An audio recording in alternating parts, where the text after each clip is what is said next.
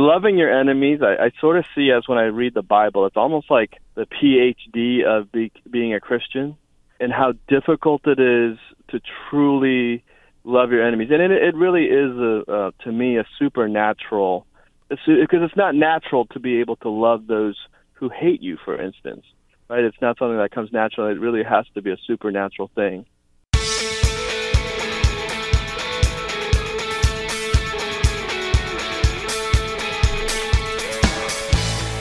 Welcome to Grace in 30 on WERA-LP Arlington 96.7 FM.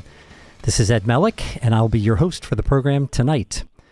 At age 25, Steve Park started tutoring kids in his parents' Taekwondo studio in a low-income D.C. neighborhood. 25 years later, that humble enterprise has grown into Little Lights, a nonprofit serving the youth and families in the Potomac Gardens, Hopkins, and Benning Terrace public housing complexes of Southeast D.C., where families of four struggle to survive on annual incomes that average $12,000 to $14,000. When I spoke to Steve back in 2016, Little Lights employed 13 full-time and 40 part-time staff, many of whom live in the communities they serve. They utilized 120 volunteers, and they were the number one job provider in the low-income D.C. housing community. Steve joins us to update us on their work and, more importantly, to share the joy that comes from empowering underserved people through practical assistance, racial reconciliation, and the love of Jesus Christ. Steve, welcome back to Grace in 30. Hi, it's good to be back, Ed. Thanks for having me. So 25 years of doing this. Congratulations. That's a long time. Thank you. I was posting a heads up to people about you appearing on Twitter and on LinkedIn, and I used that picture of you with the kids from 25 years ago. And you and I have changed quite a bit since then. Yes, indeed. You're well aware that there's no shortage of violence and poverty and despair in the neighborhoods you work in, but there are the kids and the parents that you work with and you describe so joyfully. Tell us what it's like to serve in conditions that present you with such extremes. It's something I've been doing for a long time, and the optics can be very glaring. So, like, for instance, at Potomac Gardens and Hopkins, which is located in Capitol Hill, D.C., it's actually only about 12 blocks from the U.S. Capitol building. And that neighborhood has gentrified, and so you have townhouses across the street from the public housing that are going for $1 million plus. So there's a big juxtaposition there. But, our families, have experienced violence. There has been violence in the community. But it's still rather uncommon. It's not like, every single day there's violence. Sometimes it does spike, but, most of the time, and I feel very safe walking through Potomac Gardens and Hopkins the vast majority of the time, even at nighttime. And so, even though there has been incidences of violence, I also don't want to give it a picture that it's always some sort of dangerous neighborhood to walk into. And usually, when there is violence, it's people that know each other. It's targeted. And so yes, there's violence, but there's also a lot of wonderful people, wonderful kids and families, and people just trying their best to get through the day and get through the week like everybody else.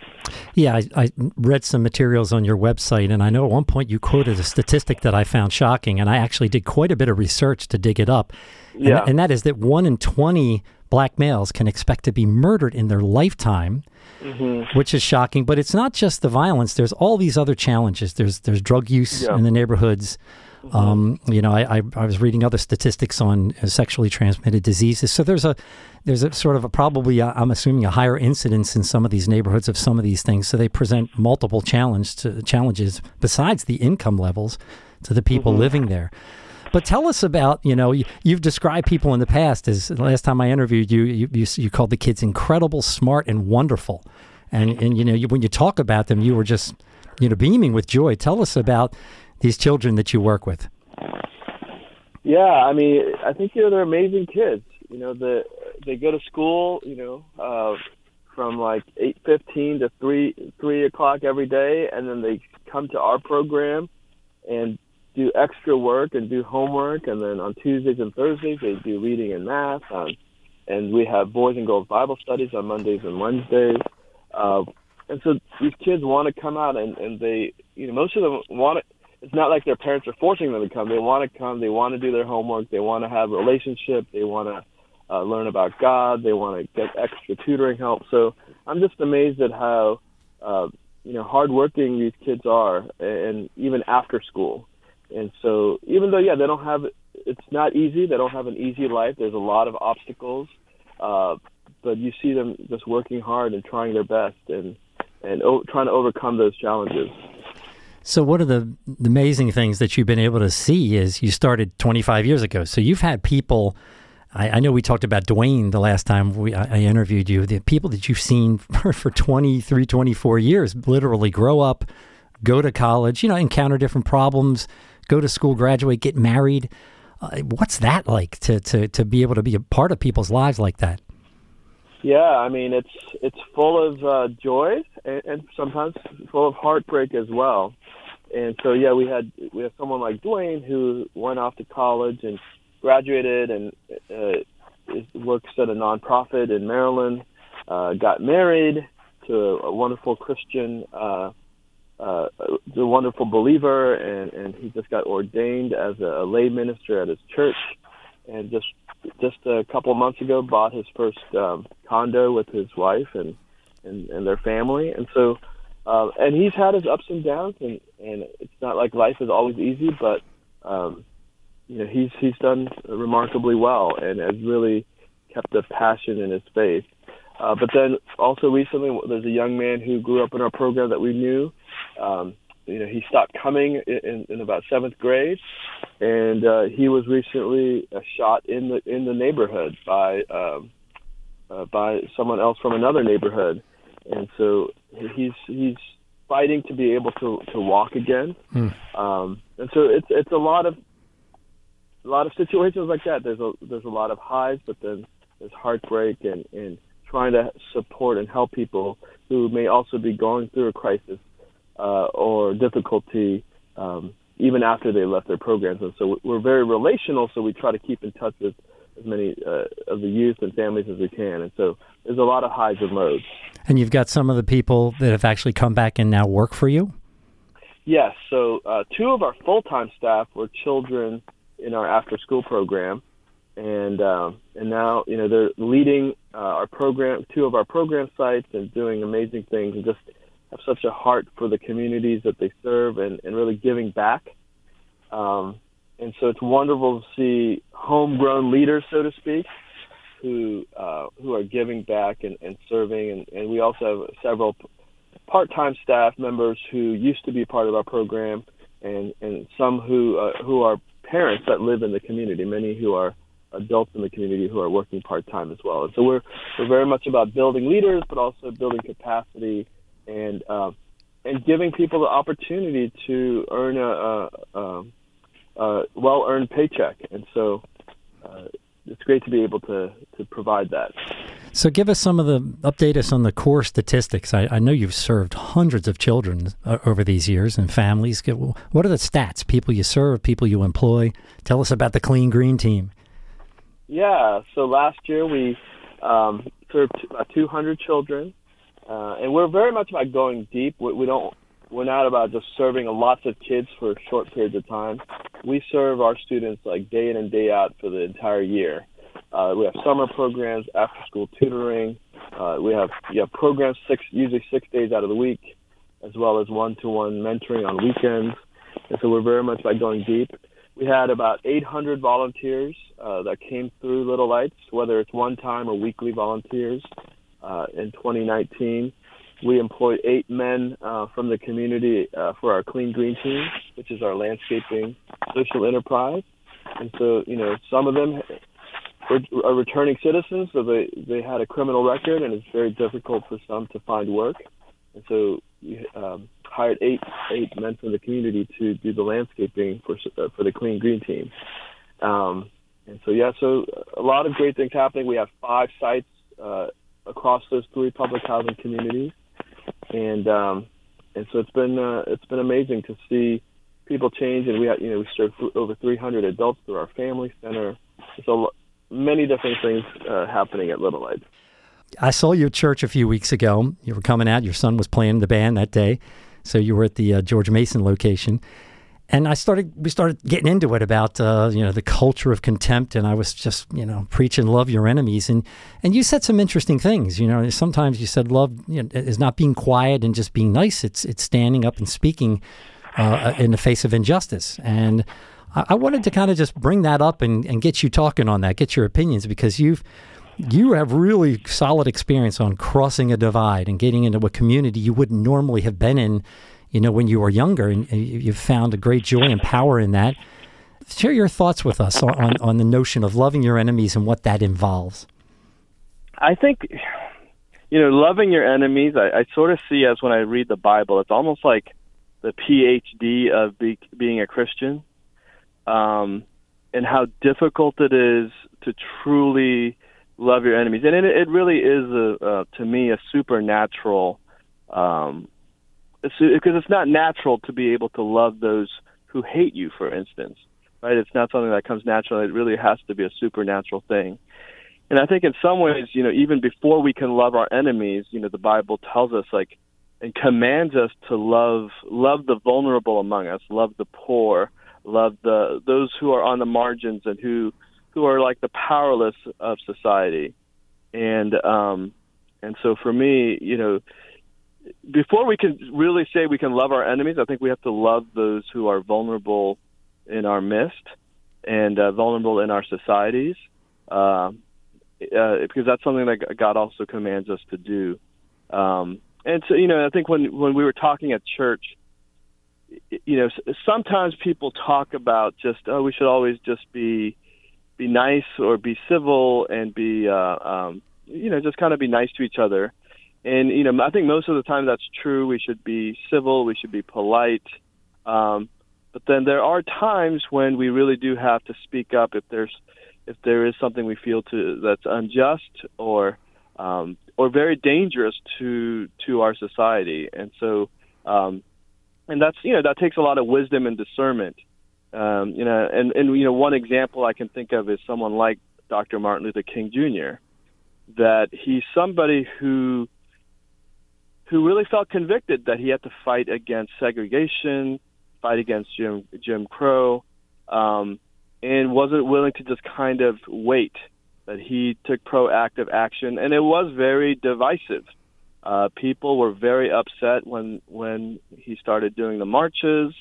People were so upset that it caused violence, and they were, in Selma, they were beaten up by the police, and there was a lot of violence as a result of him trying to protest and speak up.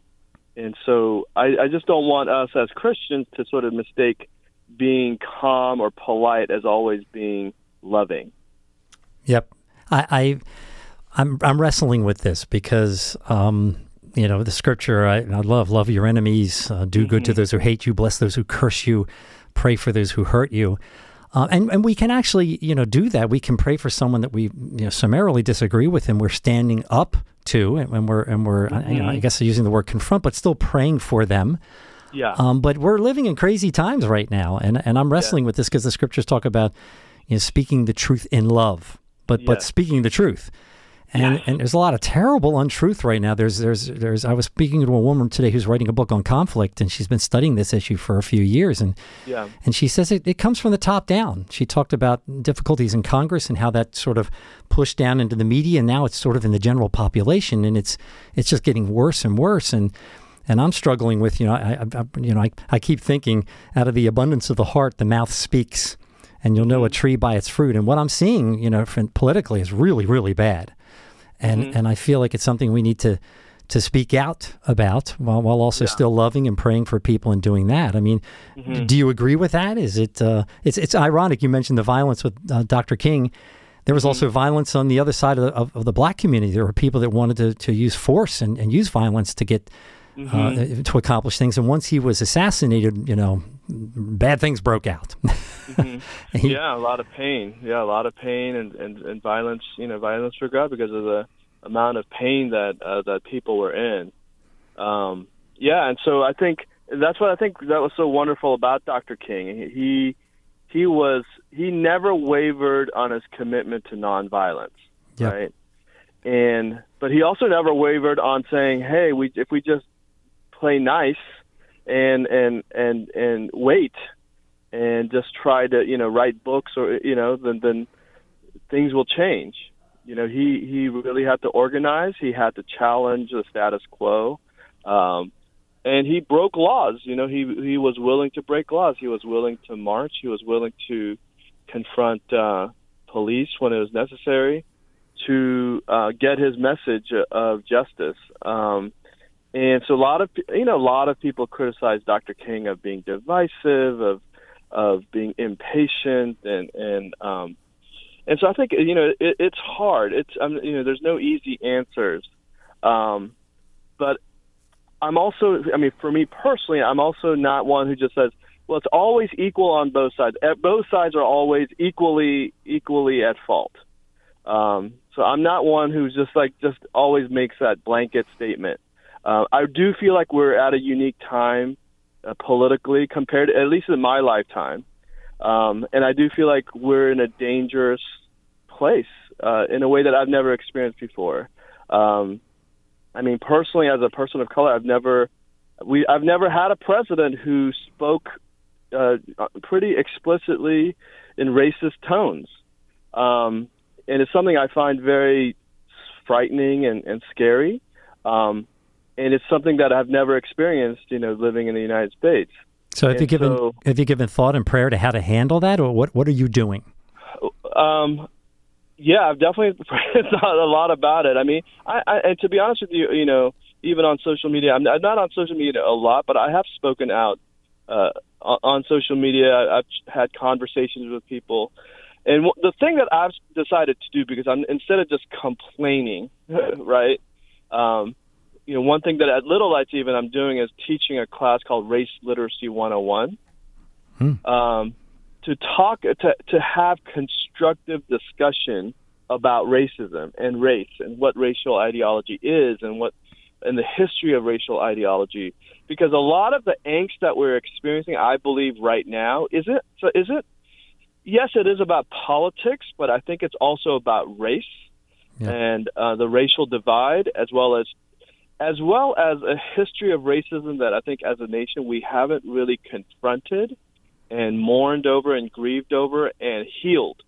Yep. That a lot of the pain and angst and anger is due to in my mind, a lack of healing from past hurts and past oppression that we've tried to sweep under the rug, but the pain and the anger and the mistrust are all still there, as well as there's still racism that we haven't dealt with.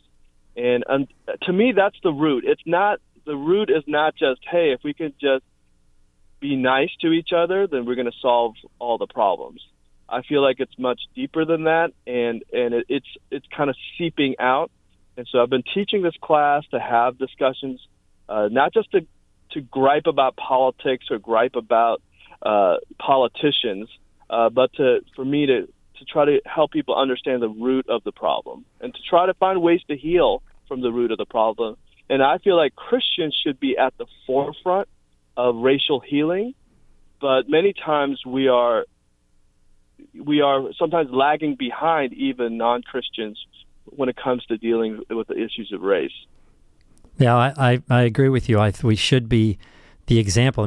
John, our pastor, always says we should be famous for love. Your love for one another will prove to the world that you are my disciples. We should be famous for unity. We should be famous for humility. And we're elevating political parties and political people above the true king, Jesus Christ. He's going to come back and be the only person ever to lead truly justly and with perfect love and compassion and truth, which I can't wait for.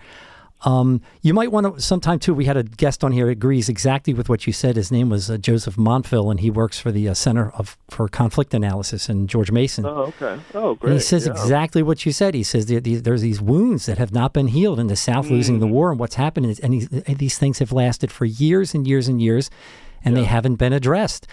And white America does not step forward and just simply cleanly say, we messed up. Our ancestors messed up. We We did something terrible. We confess it. We repent of it.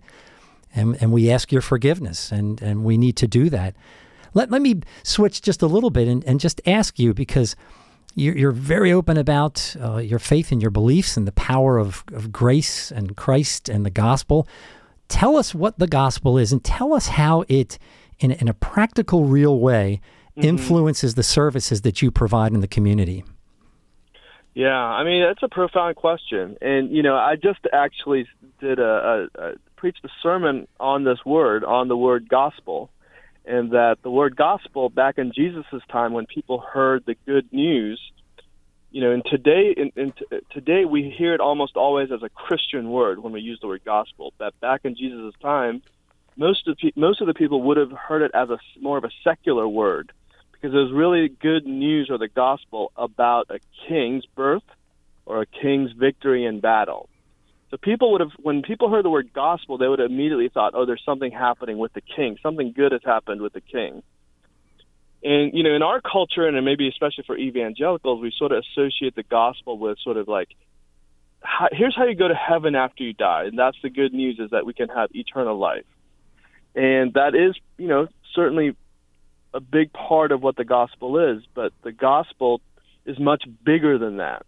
That the gospel is about Jesus being the King and the Messiah and the Christ, as well as the Son of God. And also it is about personal salvation and being saved from the power of sin and judgment.